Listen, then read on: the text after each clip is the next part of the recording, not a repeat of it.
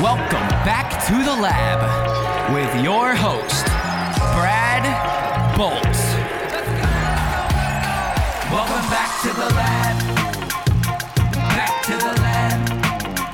Welcome back to the lab. Back to the lab.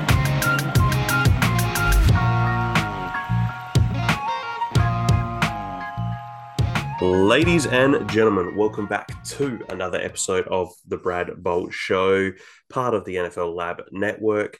We are continuing with our division breakdowns for this week, and this week we are on the Souths, the AFC South and the NFC South.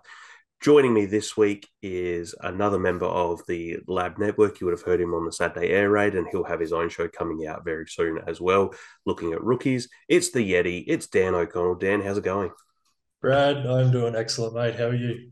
Oh, good, man. It's almost here. The season's almost here. We're excited. Another week of preseason in the books and one more to go. This is probably my least favorite week of the preseasons because you know that not a lot of guys are going to play because they've got a rough idea on the main guys who are going to be on the team, and you probably won't see too much of anyone else. So yeah, it gets to that point when it's the last game of the preseason. But in saying that, shock horror, Aaron Rodgers is actually playing this week. Yeah, so generally the games are ones where I'm like, oh, I'm not too sure, but then you hear certain things, and I even think too, Carolina, who's one of the teams we'll mention and talk about later, they've mentioned that Bryce Young's going to be playing as well this for a little bit, so that'll be interesting to see. But before we start, guys, just as per usual, if you like what you're seeing here, please like, subscribe to the YouTube channel. You find us on Spotify and Apple, and you'll have a lot more shows coming out sooner rather than later. So, without further ado, let's get into the AFC South, starting with the Houston Texans. Their over-under win total is 6.5 wins. So my first question for you, Dan, is 6.5 wins. Would you be going over or under on the Houston Texans? I am under. Under? What are you thinking? I've got them at 5 wins. I think I can't. I was having a look at the schedule. I haven't got it in front of me, but I was having a look at the schedule. I couldn't get them to 6 wins, let alone 7. So I think 5 is the top sort of where I'd expect them to sit. A lot of that depends on, obviously, CJ Stroud and how long it takes him to settle into the NFL, and then some other rookies that'll have big roles as well. But just trying to see him get past 5 wins for this year, I think is a tough ask. Yeah, and I think, too, part of some of the criticisms of CJ Stroud so far early in the preseason games have mostly been, that O-line really needs to protect him. Well, they haven't been starting any of their starters pretty much on the offensive line. So that's a lot of the issues in preseason. Like we were saying, not everyone plays. And when you've got a rookie, you want to give them the best chance possible, but you also don't want those veterans playing too much either. Yeah. So it's a fine balance for them at the moment. And I think too, they've got Laramie Tunsil at left tackle, who's one of the premier left tackles in the NFL. They got Titus Howard, who, yes, he's injured, so I'm not sure if he'll miss too much of the season, but, they've just re-signed him. They signed Shaq Mason as well they bought him in as well. They signed him to an extension. One of their draft picks at the end of the second round was Juice Scruggs, so there's an interior, and they've got Kenyon Green, who was a first-round pick last year, so they've got the pieces there to protect CJ Stroud. It's just whether they can actually play well enough.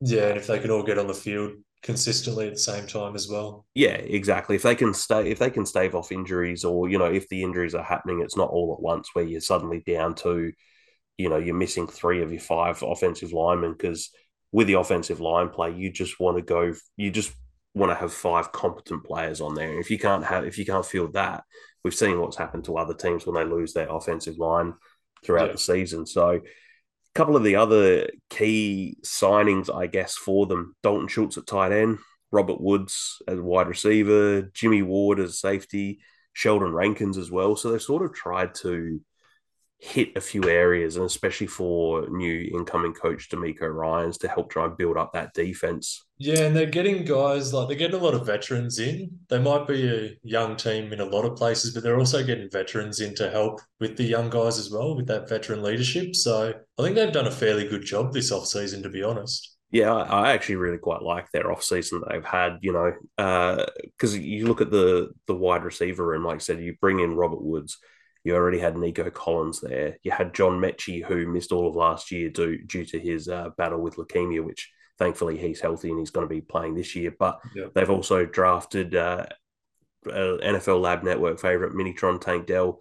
But, having a guy like Robert Woods who's been around, he's been to Super Bowls, who's just that professional, it's only going to help that young wide receiver room.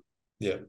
And it might be a case of Robert Woods plays a fair bit early on in the season, just while the rookies are getting used to it. And John Mechie as well, not a rookie, but he may as well be, not having played last year.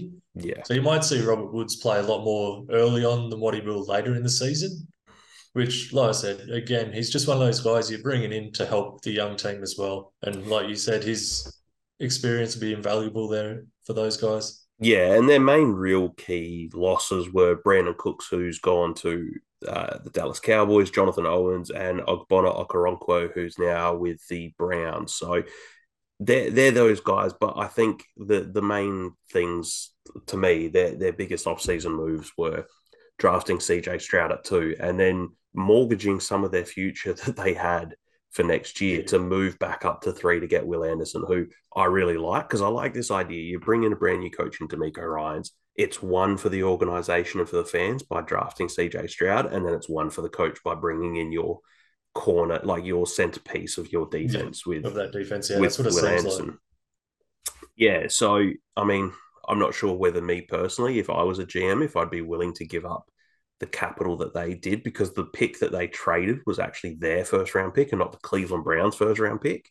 Yeah. So that could be, your little bit of a worry if they do happen to bottom out again this year, and they could have had a top, 3 or 4, top 5 pick, and that's now gone to Arizona. Like it's a little bit of a concern. And they gave up I think it was the second pick of the second round. Yeah. The pick 33, I think it was, which ended up being the second pick of the second round. So it was an awful lot to give up for Will Anderson, but geez, he's a good player. So I can see why they thought about doing it and ended up doing it. But for a young team like this, losing that other first for next year is a bit of a killer. Yeah, and I think if Will Anderson pans out and has that type of impact on the defense that a Nick Bosa, the Nick Bosa in his rookie season, that type of impact, if he can do that, well, Texans fans really aren't going to be terribly upset with that. So their 6.5 wins, I think, like you, I'm sort of thinking they'd be pushing that 6 to 7 win mark at most. But I think, like you, probably under. It's probably about that. I think maybe that six-ish win mark at most, I think. Well, there's always games that you don't expect a team to win that they end up pulling it out. Yeah, so exactly. I think they've got a couple like that on their schedule that will be interesting to see how they go. Yeah, so moving on to another team who also has a 6.5 win over under, and that's the Indianapolis Colts, who have had quite a overhaul of the team from last year compared to this year. So they traded away Stephon Gilmore to Dallas. Bobby Okereke has gone to the Giants, and Paris Campbell has also left.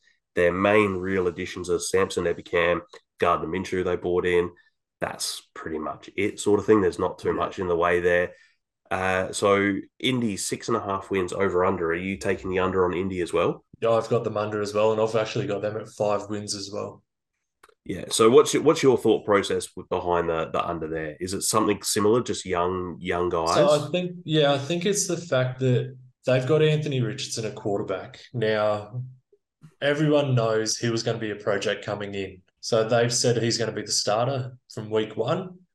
How quickly he can acclimatise to the NFL will play a massive role in how many wins they get for the season. Overall, they've got a solid team, but they weren't a young sort of athletic quarterback away from being a really good team. So I think there'll be teething problems for this year before they start to shoot up the division in the coming years. So I think it's just tough to see them getting over that 6.5 wins. Yeah, I was the same, and I'm really high on Anthony Richardson. I really think that he could actually be a really good player in the NFL. The problem is they've got a couple of really good big names on the team. So you look at the defense, you've got Grover Stewart, DeForest Buckner. They're a couple of their big defensive players. Shaq Leonard, if he's back playing, I'm not sure if he's had a fairly tumultuous couple of years with injuries. Yeah, But and they then, need him back as well because he's a stud when he's healthy. yeah, and but obviously the biggest thing at the moment is, as we noticed, was it yesterday, the trade, well, not the trade, but the off season of Jonathan Taylor, where the trade request was made. Yeah. It was told, no, that's not happening. And then, as we saw yesterday, it has come out that the Colts have given Jonathan Taylor permission to seek a trade out of there. So, do you think that this is a chance to sink their season by having, like I said, they've got names in certain spots like Quentin Nelson at guard. You've got, Michael Pittman Jr. is a decent wide receiver. You've got a couple of these names, but do you reckon that this could all be derailed by the young team, plus also the chance that some of these big name guys might not be on the team come middle of the season? Well, yeah, exactly. Like you look at the Jonathan Taylor situation, and you've got to think that that sort of turmoil in the locker room can't be good either for a young side. Mm. So, what happens with him is going to be a big key for them this year. I don't know. It's tough when you're thinking about trading away a running back in this day and age because what are they actually going to get for him? Is it better to have him on the team and just hope that you can work things out with him? Or do you just try and get whatever you can for him and then move forward without him? Yeah, that's the thing too. And as we mentioned, like they've had the names of the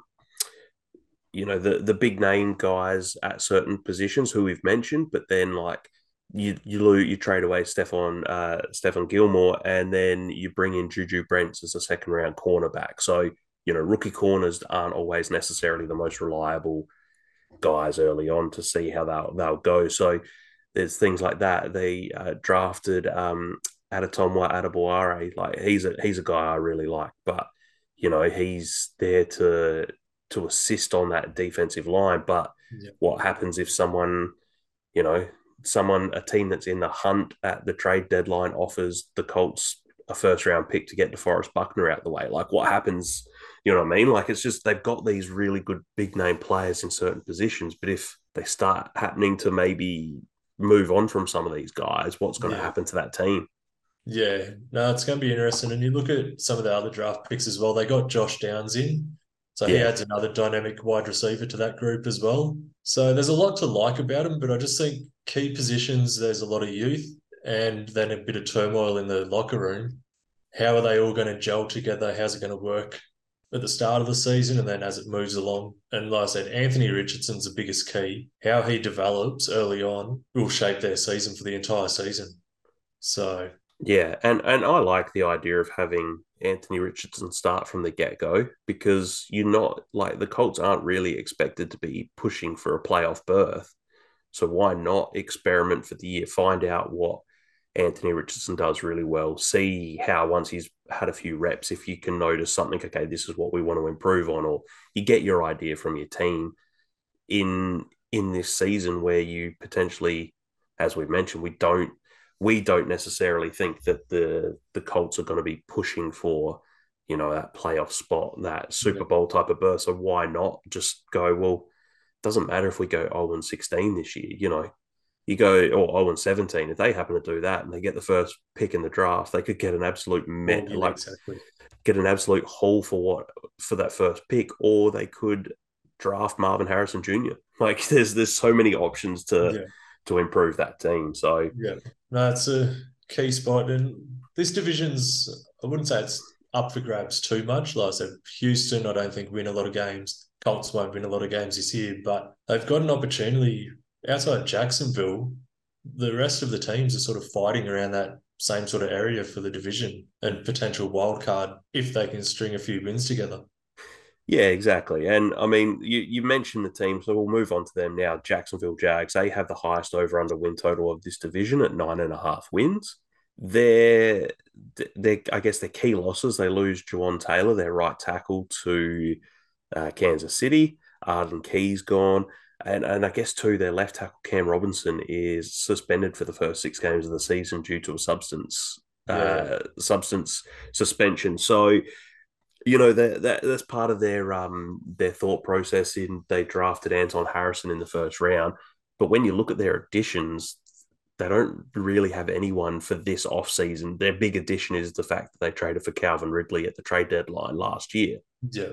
So And they kept Evan Ingram as well. Evan Ingram, they They're kept. able to keep him in there. But yeah, like you said, there wasn't a lot of players that they brought in to boost this side. So they're So sticking with what they got and going from there. yeah, so they're over under win totals 9.5. So what are you thinking for Jacksonville this I year? have them at 11 wins.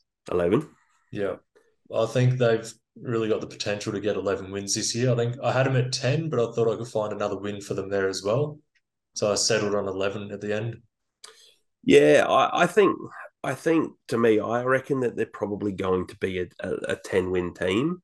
But as you mentioned, the other teams in this division is so weird at times that you can have teams that are clearly better than the others, and yet they could lose two of their first three division games against teams they shouldn't lose against. Yeah. But that's just the way that's the way division play is. But Jacksonville 9.5. I think I like the fact that they were able to keep their guys. Bring Calvin Ridley in, but Christian Kirk had it. Well, if you actually look at it, Christian Kirk, Zay Jones, and Evan Ingram all had career years last year. So Yeah.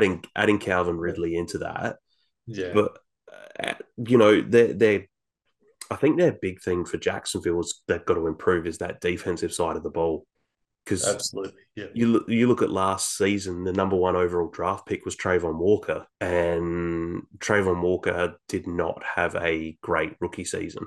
No, you didn't hear a lot of him. So for a number one pick, you expected a whole lot more than what he gave them. And you think they had the ability to draft Aiden Hutchinson number one overall, and they went with Trayvon Walker. They could have had, there's Hutchinson. They could have had Sauce Gardner. They could have had Kayvon Thibodeau. Like could have had all these guys who could have made massive impacts on that team, and they went with Trayvon Walker, who did not have a really good season. And you need him to improve. You need Josh Allen to improve on that. Well, he played really well, but Devin Lloyd was a first round linebacker, like Yeah. rookie linebacker.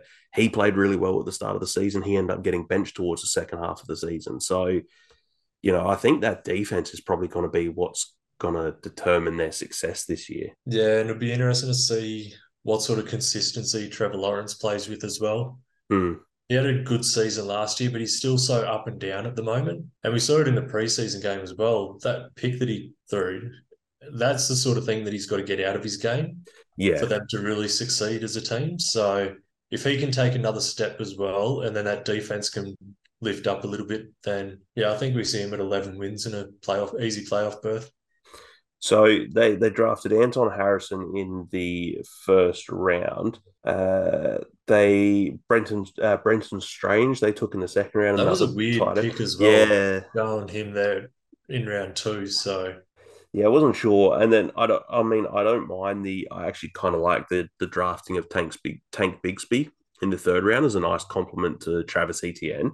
Was there yeah, I think anyone? they'll work well together. Yeah, is there anyone else that they drafted that you really like their picks? So before the draft, I loved Parker Washington. Mm-hmm. And then Jacksonville drafted him. I'm like, well, that is probably the worst place for him to get drafted at just because of the depth that they have at wide receiver. Yeah, But I guess Antonio Johnson at safety is a solid player.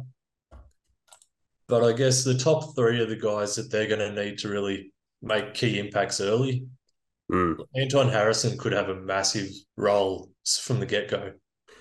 Yeah, because then it'll be interesting too. So it looks like at the moment they'll have Walker Little play as their left tackle, and Anton Harrison playing as the right tackle to start with while Cam Robinson's out. And Cam Yeah. Robinson comes back in. It's sort of like shuffling the line again to figure out what's the best play style for that. So we'll maybe Walker Little kicks inside the guard and whatever. But that it's a big loss having your first choice left tackle out of the side for the first 6 games, and then having a rookie right tackle protecting Trevor Lawrence. It's that little bit scary to try and figure out where they might go this year if that all goes pear shaped.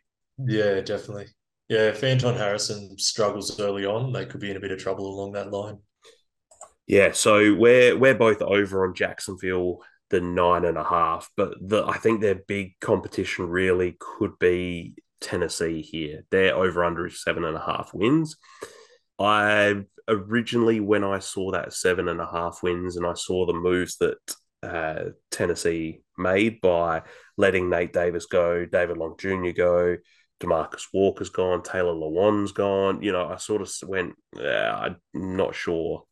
Not Yeah, sure what this team's going to be, but you can't count out Mike Vrabel. I yeah, think that's the thing. Like, Mike Vrabel's becoming one of those coaches, I guess, that you can think of in the same mold as like a Mike Tomlin. Like, every single year, you're just like, I can't count him out. Like, yeah, exactly. he's just going to be there. So they brought in Andre Dillard as their left tackle, Arden Key, Aziz Al Shair, and then obviously the big one in DeAndre Hopkins, bringing him in. So Tennessee 7.5 wins. What's your thoughts? I think I gave them a couple extra wins because of the Mike Vrabel effect. So I've got them at 9 wins. Mhm. So I think, yeah, it's like you said, you can't discount how good of a coach Mike Vrabel is.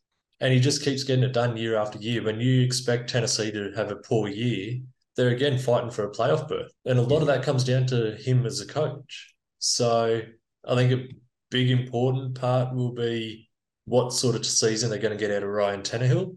And then obviously the addition of DeAndre Hopkins was massive for them.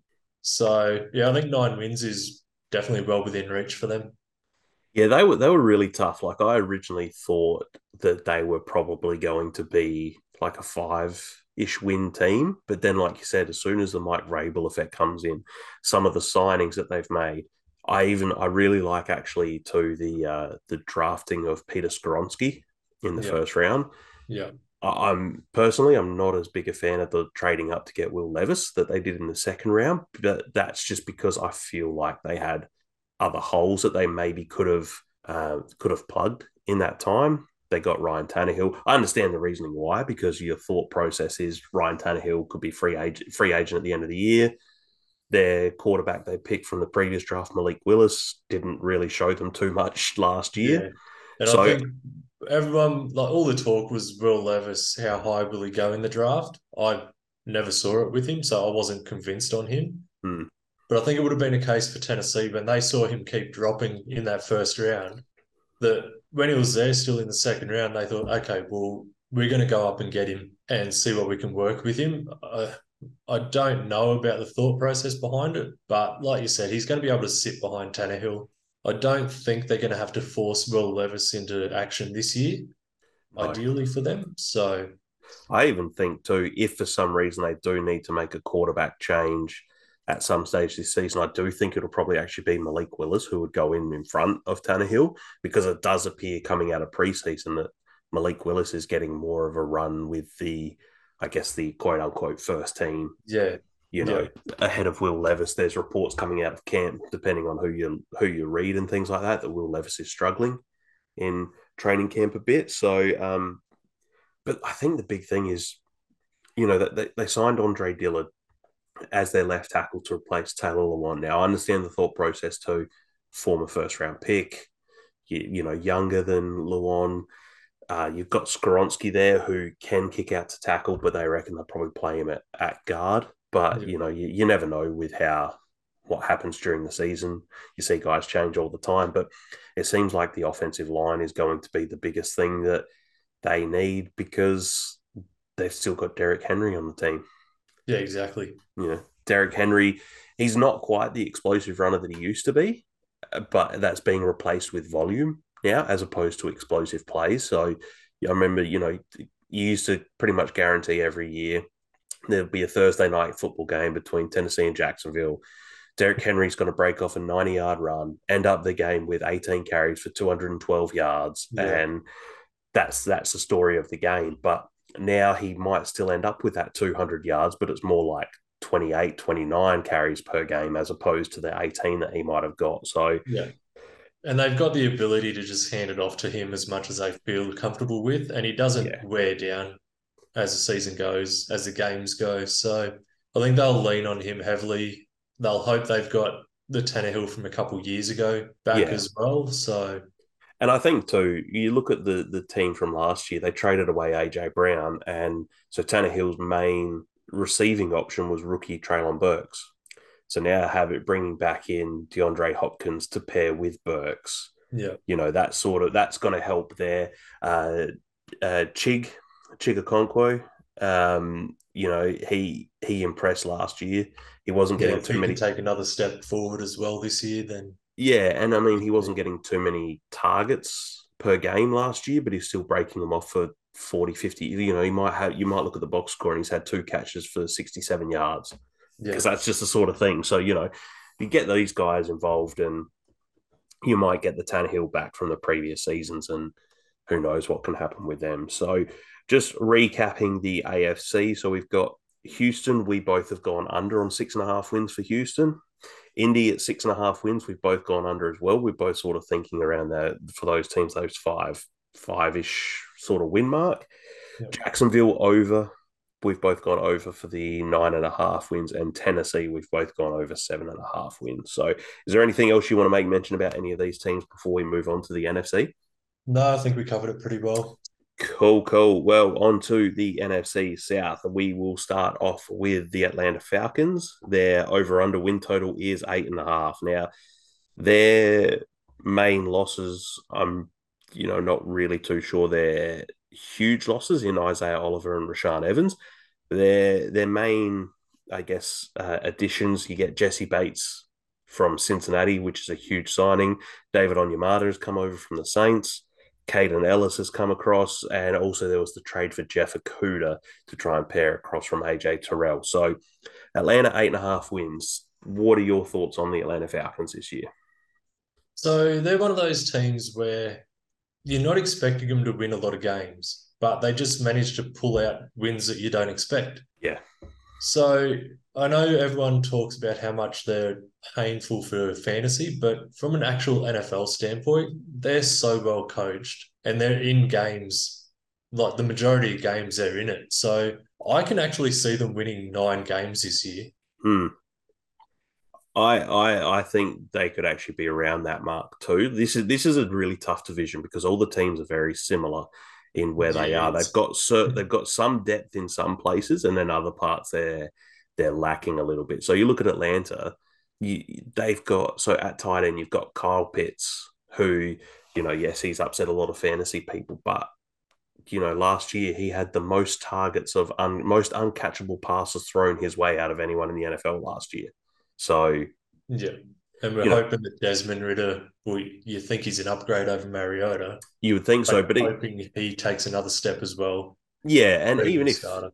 even if he isn't an upgrade over Marcus Mariota, they also signed Taylor Heineke, who had shown he can play at a decent, as an acceptable level in the NFL without Yeah. making too many mistakes, things like that. But so that's your tight end. They also bring in Jonnu Smith, who was, had his best seasons under Arthur Smith when he was at Tennessee. So Yep. they bring those guys back together.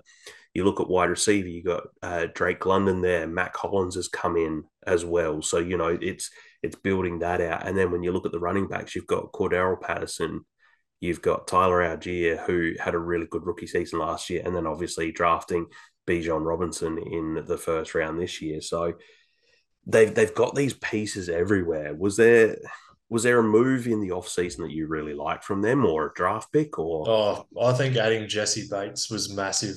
yeah, He's such a stud player. For them to be able to get Jesse Bates and plug him in at safety will be a massive upgrade for that defense. yeah, And then obviously offense, you've got Bijan Robinson coming in, which we all know how good he is. And I think he'll have a massive rookie year. You've also got Matthew Bergeron in round 2 as well, yeah. who I'm I think glad you will mentioned really him. I build in wanted that to, offensive line. yeah, I was going to mention him. I really like that pick for them of getting Bergeron just to really shore up that offensive line. And your offensive line's only as good as your weakest link. So if you can keep improving that offensive line and improve that, whatever you might perceive as a weakness, if you can lift that level up, mix with the incredible stuff because you can't deny it, Arthur Smith does some incredible stuff with his offense. Positionless players, maneuver them around, really good run game.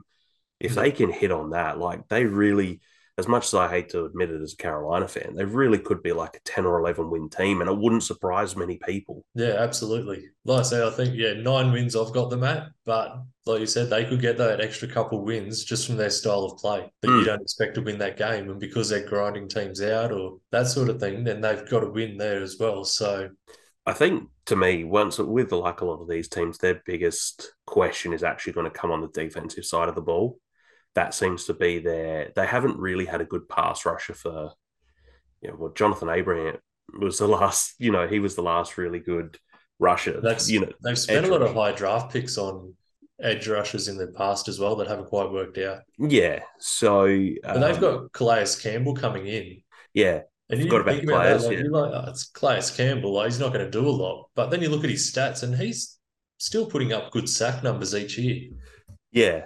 And it's also just handy to have a guy like Calais Campbell there, who, yes, he's probably lost a step from what his elite days were, but he's still smart enough to be able to win against opponents and, Yeah. use his smarts to get there. But I think too, like bringing Jesse Bates in is such a, they've got a really great young corner in AJ Terrell. Like he's incredible. Yeah. So doing that like late round pick to get Jeff Okuda in. Now, Jeff Okuda was a third overall pick in 2020. So if they can get him up to that level that he was expected in his early days, they could have a really scary secondary with those two Yeah. guys and with Jesse Bates Jesse in there Bates as on the back well. end as well. Yeah. So that'll be that to me. They'll be quite an interesting team this year. I think they'll actually be up in that top one or two for the division this season. I think. Yeah. We'll move on to the New Orleans Saints. Their over/under win total is 9.5 wins. Now, we've mentioned one of their departures already in David Onyemata. Marcus Davenport's gone. Andy Dalton, who was their starting quarterback for half the year last year, he's gone as well to Carolina as a backup. Their additions, they bring in Jamal Williams, Kalen Saunders as a defensive tackle, Derek Carr as a quarterback. So over under for the New Orleans Saints at 9.5. What are your thoughts on that? I've got them under. I've got them at 7 wins Mm-hmm. for the season. I think like so much relies on David Carr and how he settles in there. What sort of season do we get from him? He's never been that sort of elite quarterback. He's always been good or very good with a couple of bad seasons put in there. So what are we going to get from him? We've got some clarity on Alvin Kamara now as well, Yeah. which is good for them. But I just think they've got a lot of holes that they haven't filled properly yet. And I think Mm. they'll have a fairly tough season. But I Yeah, think with this division, though, like there's a lot of games in this division where it can go either way, yeah. which it's one of the hardest divisions to actually pick because there's no standout team. Yeah. And I mean, as you're sort of mentioning, like if you look at their, like to say their wide receiver room, if you just read off the names without looking at the details and stuff like that. You got Chris Olave, who had an incredible rookie season last year, and I'm really high on. I really like Chris Olave. Yeah, so You sit there and you read, you say, oh, Michael Thomas. A couple of seasons ago, he set the record in the NFL for most catches by a wide receiver. But as I mentioned on a show last week with John, Todd Gurley has actually played more games since 2020 than what Michael Thomas has. And Todd Gurley has been retired for 2 years. So yeah. that what are you going to get out? Like, because we've even seen like some of the training camp stuff. Like when Michael Thomas is out on the field, he's really good. There's a reason why he led the NFL in receiving yards. It felt like for every season he's played, sort of thing, and catches and all that sort of stuff, because he's elite at getting open. I know everyone calls him Slant Boy because he only runs those, but Yeah, he's hard to stop, especially yeah. in that short area as well. So if they can get him back to even wanting to play, because it seemed like over the last couple of years he hasn't wanted to be out there and play. Mm.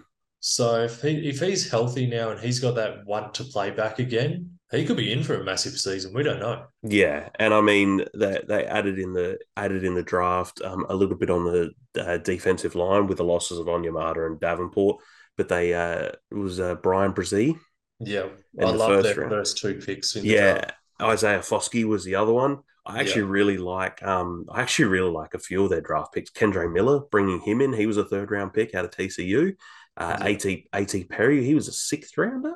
He was in the sixth round. Yeah, I Yeah, had him as a fourth round pick, and he went in the sixth. So yeah. So I mean, they've brought in some of these guys who I really like. And Kendre Miller's a great one to bring in to be, because obviously for this season when Kamara's healthy. It's going to be him and Jamal Williams are the two main backs, but you know, Kendre in as well.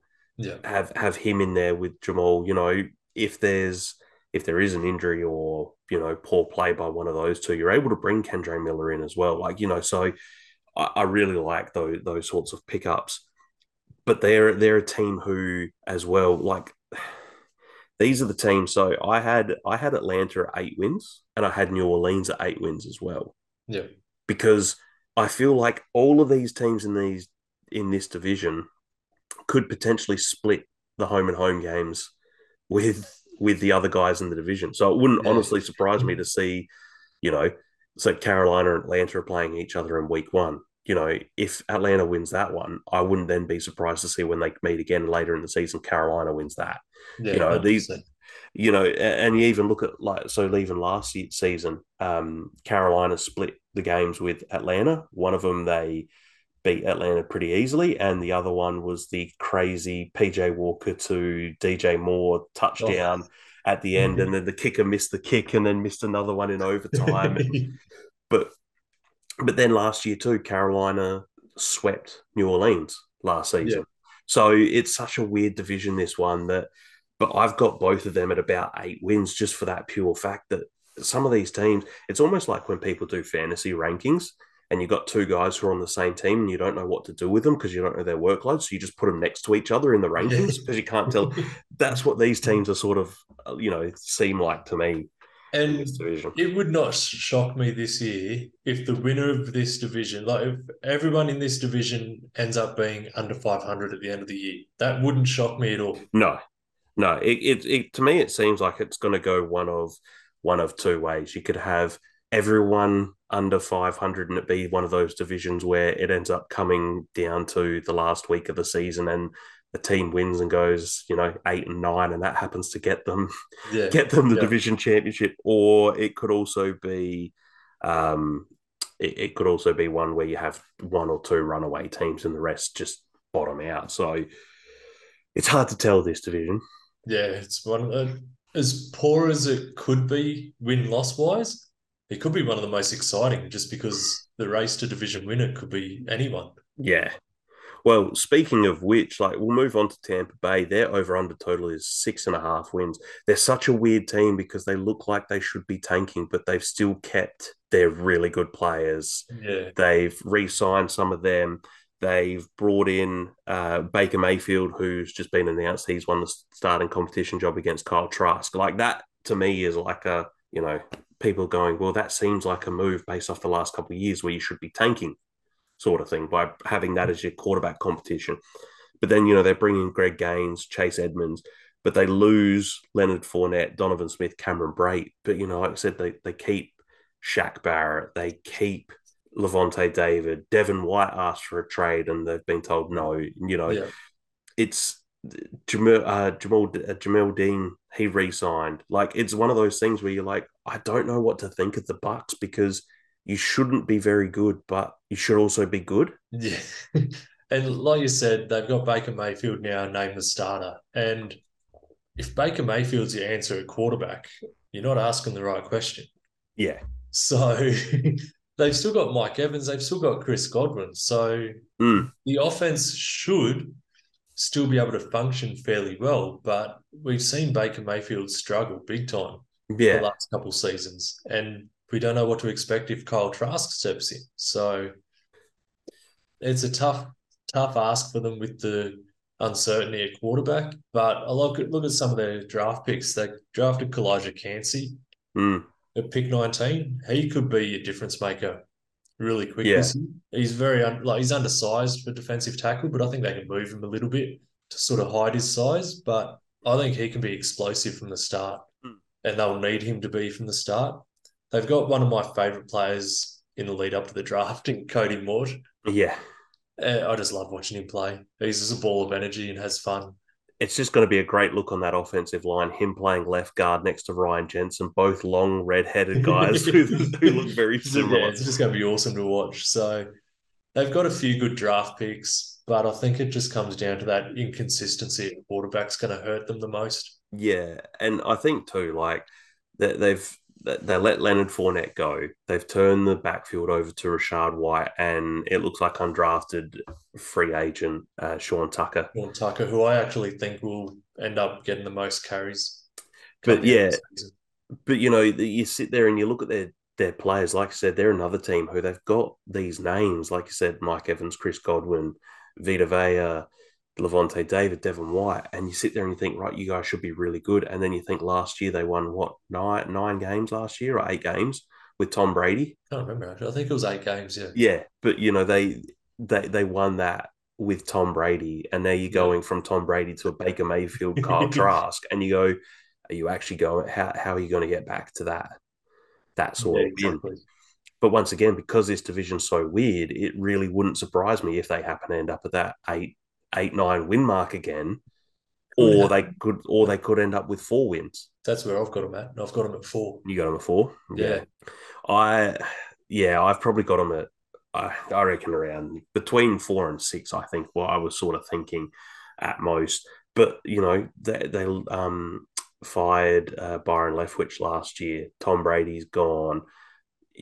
Todd Bowles is on the hot seat as the head coach. Like, what is the best case scenario for the Bucks this year? They tank and they get Caleb Williams. Yeah, like but they could be in that market.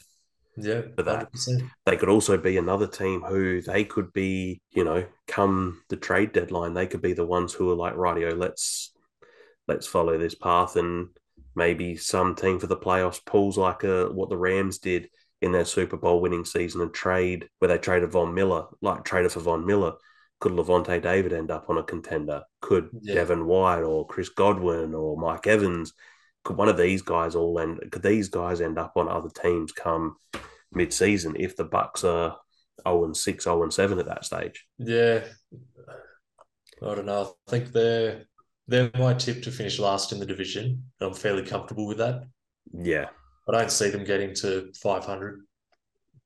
I think they'll struggle to even get past 4 wins. So it's going to be a tough year. Tough year. Now, we'll move on now to our last team, which is my team here, the Carolina Panthers, who over-under win total is 7.5 wins. Their main losses for the season were from the previous season, Deontay Foreman, who's gone to Chicago, and also DJ Moore, who is also in Chicago as part of the trade that they made to move up and take Bryce Young at number 1 overall. So I guess we'll go through their key additions too. So they signed Miles Sanders, running back from Philadelphia, Hayden Hurst, who they signed from Cincinnati, Adam Thielen from Minnesota, DJ Chark from Detroit. Then they've also signed Von Bell from Cincinnati, Shai Tuttle from New Orleans, Camus Grugier-Hill, who they got from the Texans, Troy Hill, who they've just signed in the last couple of days of free agency, who was with the Rams last year, and then Justin Houston as the other edge rusher to pair with Brian Burns. So what are your thoughts on Carolina before I get into anything that I say about them? So you'll be happy. I've got them over 7.5 wins. Yes. I've got them at 8, but it's still over 7.5. So, yeah. But yeah, like you said, they've got Bryce Young, who, for all the talk about him being undersized and small for NFL, I don't think that matters. You watch how he plays; he's just so smart how he does poised. He's very poised. Yeah. So I don't think the size is that much of an issue. You don't want him obviously taking too many hits, but he's got a way that he's able to avoid it by getting the ball out quick, by moving around. He's not going to take off and run, but he can move in the pocket really well. So I don't think the concern for his size is going to be that much of a concern as the season goes on. One of my thoughts too is everyone saying like, oh, you don't want Bryce Young to get hit. Imagine what happens when he gets hit by defensive linemen. And you're like, yeah, but no one ever used to worry about Cam Newton being hit. And then Cam Newton was destroyed by TJ Watt in a game and it screwed up his shoulder and he was never the same ever again. Yeah. Like, it can happen to anyone. Yeah, exactly. It doesn't matter size or, frame. I know that they have a lot of teams have benchmarks for what they want guys to look like and weight and height and all that sort of stuff. But it doesn't matter what size your quarterback is. No one wants their quarterback hurt or hit. No, exactly. Yeah. you need to protect him. And you can have all the size you want, but you don't have the quarterback smarts to be able to process as quick as you need to be. Yeah.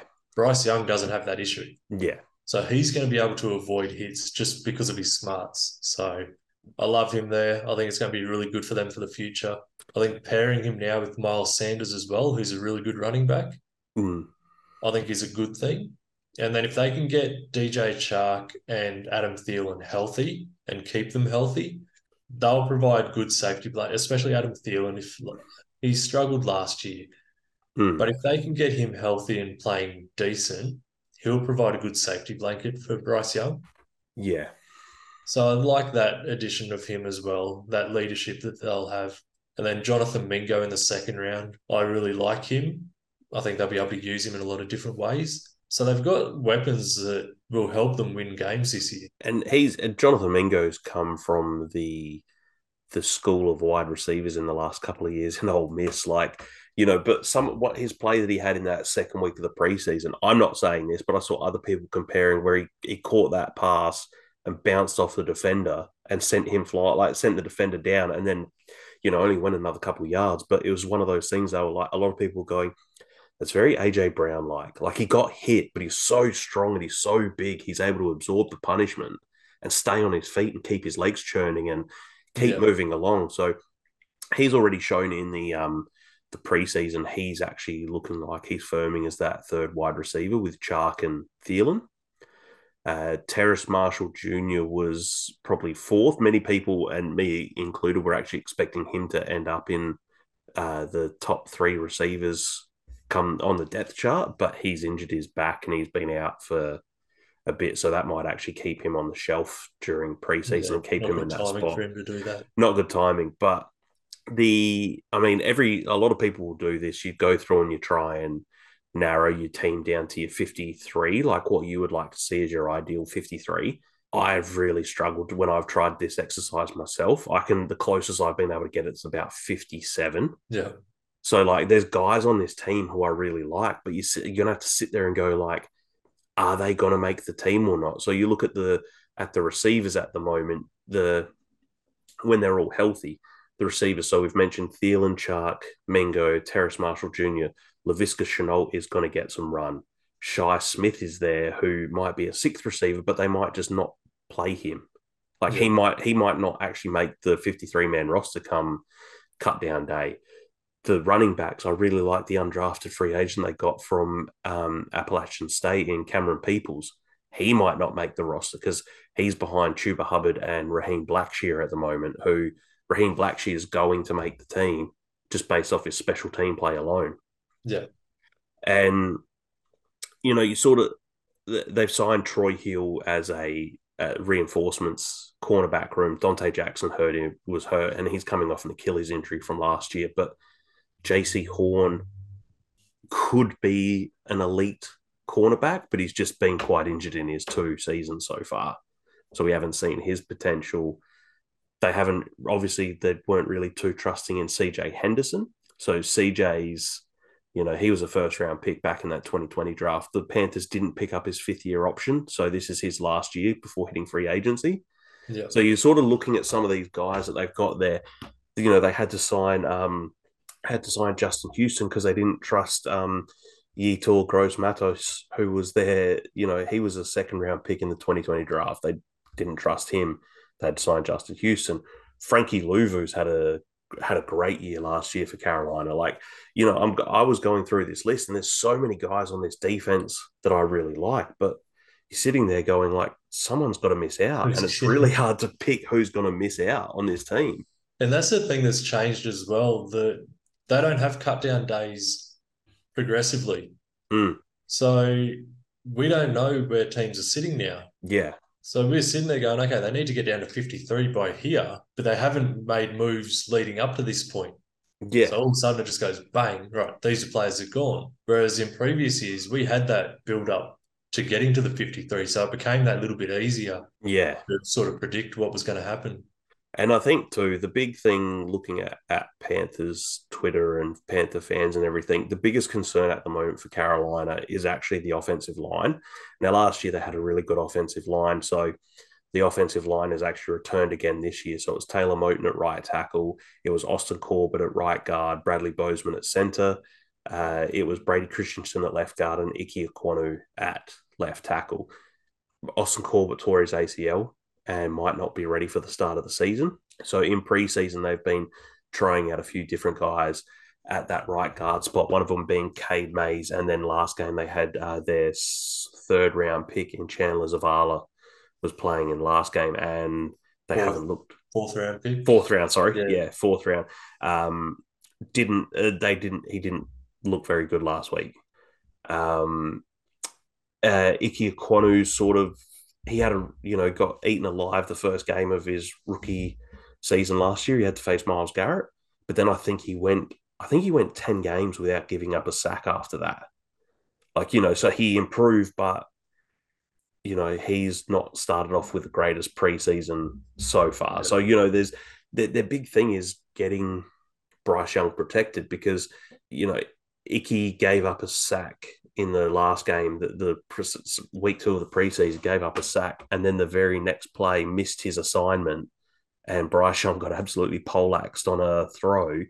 He got the throw out, but he just got absolutely, demolished afterwards. So that's where you get those worries coming through that your quarterback's not going to be able to make the season if your offensive line is messing up calls at the line and using the wrong protections. And if you've got defensive players getting a free run at the quarterback, it doesn't matter who you've got a quarterback. That's never a good thing. Yeah. So, I mean, I think one of the biggest signings, though, is like Von Bell. Another, part of that great safety duo that was in Cincinnati for those years with Jesse Bates and Von Bell. Yeah. He's now moved. So their two starting safeties they're going to be playing are Von Bell and Xavier Woods. And they'll move Jeremy Chin to that sort of big nickel, playing a bit closer to the line of scrimmage. So, thinking of their defense, they've got some really good pieces, like Brian Burns. Everyone knows he's an up-and-coming star. Last year, a lot of people gave him a bit of shit because last year was the first year he got over 10 sacks in a season, but he's always at that 9.5, 9. He can wreck plays. Yeah. He just hasn't really had anyone to help, And that's the biggest thing, because he hasn't had that other guy opposite him. Teams have been able to key in stopping him. So he's still getting that 9 sack seasons. But if he had someone opposite him taking away that pressure, he could get 15 sacks a season. Yeah. Which is what they need. And the big change too, the big changes this year is Carolina really has put together an all-star coaching staff this year. So they've replaced Matt Rule and Steve Wilkes from last year with Frank Reich as head coach. They bring in Juice Staley as a running backs coach. Josh McCown is the quarterbacks coach. Thomas Brown's the offensive coordinator. And then they bring in Jim Caldwell and Dom Capers as advisors. Yeah. And then also bringing in the biggest one, who unfortunately I feel like will probably be gone by the end of the season, at the end of the year, is Ejiro Evero as their defensive coordinator. I can easily see him getting a head coaching job next year. Yeah, and that's the sad thing, because he's such everyone as soon as he became available, everyone was talking about, where's he going to go? And as soon as he landed in Carolina, the overwhelming response is that's an incredible hire by Carolina to get Evero there under that Fangio system. He's changed the system from what they've been playing now to this sort of Fangio system. So everything's set up there for Carolina to improve. Their big thing's going to be, though, that they don't have a first round pick in the next draft because of the trade up with Bryce Young. So it's a second round pick this year that they have. So, as soon as you start dropping out of that first round, if you don't have the best of seasons, if they do end up with that only the 8 wins, like you said, and they finish outside of the playoffs because of how stacked this division is in that sense, you lose that ability to, maybe get a game-changing sort of talent, no matter where it is, or even if it's not a game-changing talent, you lose that ability to maneuver around the board as well. If the guy's not there that you want, he might be able to trade back and acquire future draft picks and, more talent to add to that team, but they don't have that ability now this year by losing that pick to Chicago as part of the Bryce Young trade. They need to hope they've hit on their 5 draft picks from this year. You want to hope that they've got even an 80% success rate off that. Yeah. And then again, moving forward to next year, they need to hit on their draft picks again. They can't have any misses at the moment, which is always a tough thing. Like the pressure's on them to just hit on every draft pick possible. Yeah. And like I said, I actually, and this might be my my bias coming through, but I actually think that honestly, it wouldn't surprise me if they win 10 games and they win the division because they've got the pieces there. And, like even one of the things like everyone's saying, yes, the Carolina Panthers wide receiver room isn't the greatest, but DJ Chark's been a really good receiver when he's been healthy. It's just his problem is he hasn't been able to stay healthy. Keeping the health. If he could stay healthy and Mingo shows out the way that people are expecting to, and even if Adam Thielen doesn't, but you have some of these other guys step up, whether it be LaVisca or Terrace Marshall when he plays, they could be in line for really standing out and taking a chance on winning this division and cementing themselves as the powerhouse of the division for years to come, sort of thing. And like we've said, there's wins up for grabs in this division. Yeah. So it can go so many different ways, but if they can sweep Tampa Bay, if they can split every other division game, that'll put them in a really good spot as well. So yeah. I think Bryce Young is the biggest key, obviously, and he's the sort of quarterback that you'd want leading this team in this division because he's not going to lose too many games for them, I don't think. No. And, I mean, I'm looking at their schedule now, so I'll run through it quickly. Like, it's Falcons week 1, New Orleans Saints week 2. So 2 division rivals straight out the gate.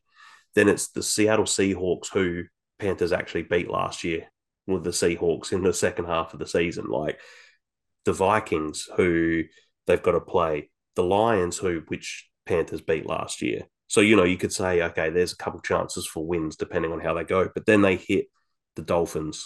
Like, they've got to play Miami. So they've got to play that AFC East, which we know, that AFC East is a real gauntlet this year to try and run through those teams. But after the Dolphins, you get the Texans, the Colts, the Bears. So there's, there could be wins there. Go 3, there.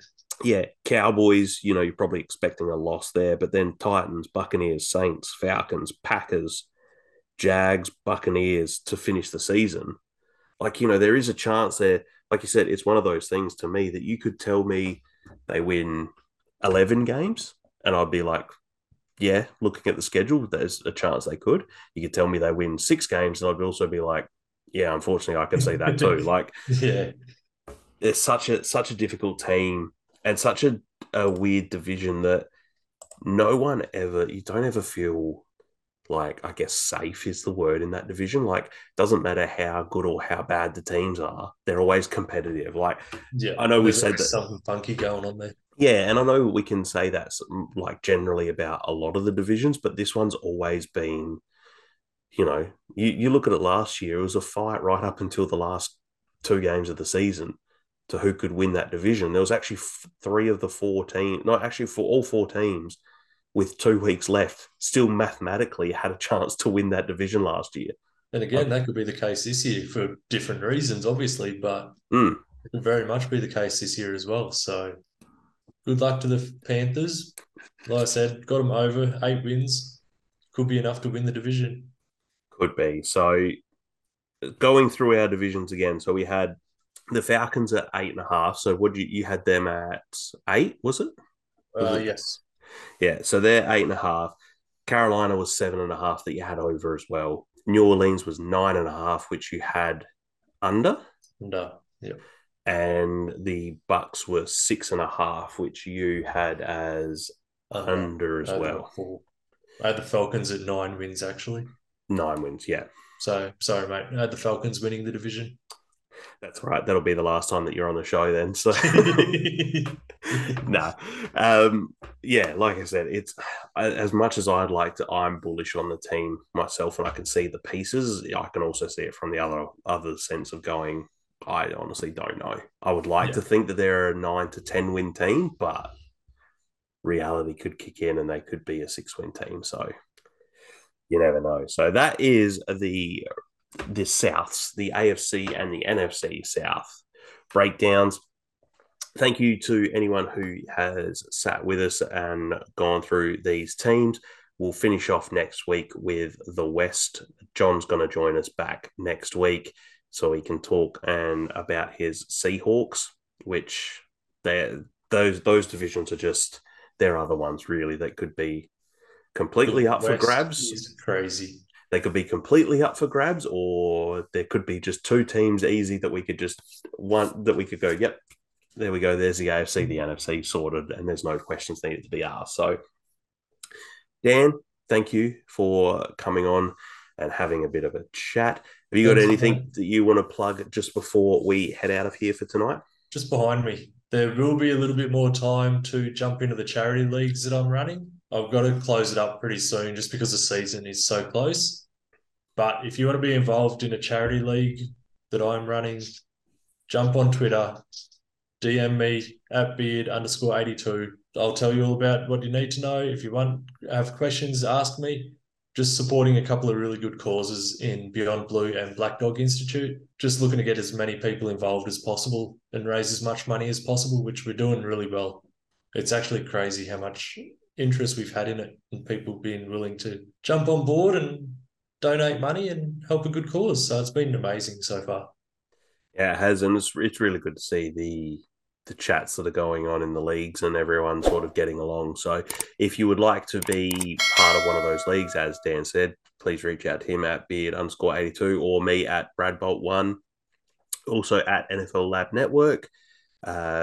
You reach out to any of us. John's not here, but if you want to reach out to John, he's at John Lloyd Roberts as well.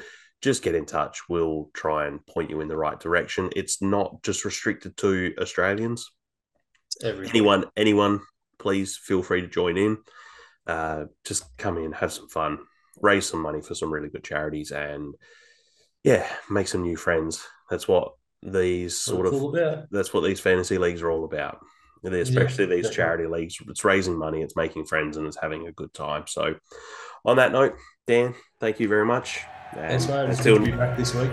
It is. It's good to see you. We'll have a episode of the Saturday Air Raid out on Saturday morning as well. But until next time, see you later. Welcome back to the lab. Back to the lab.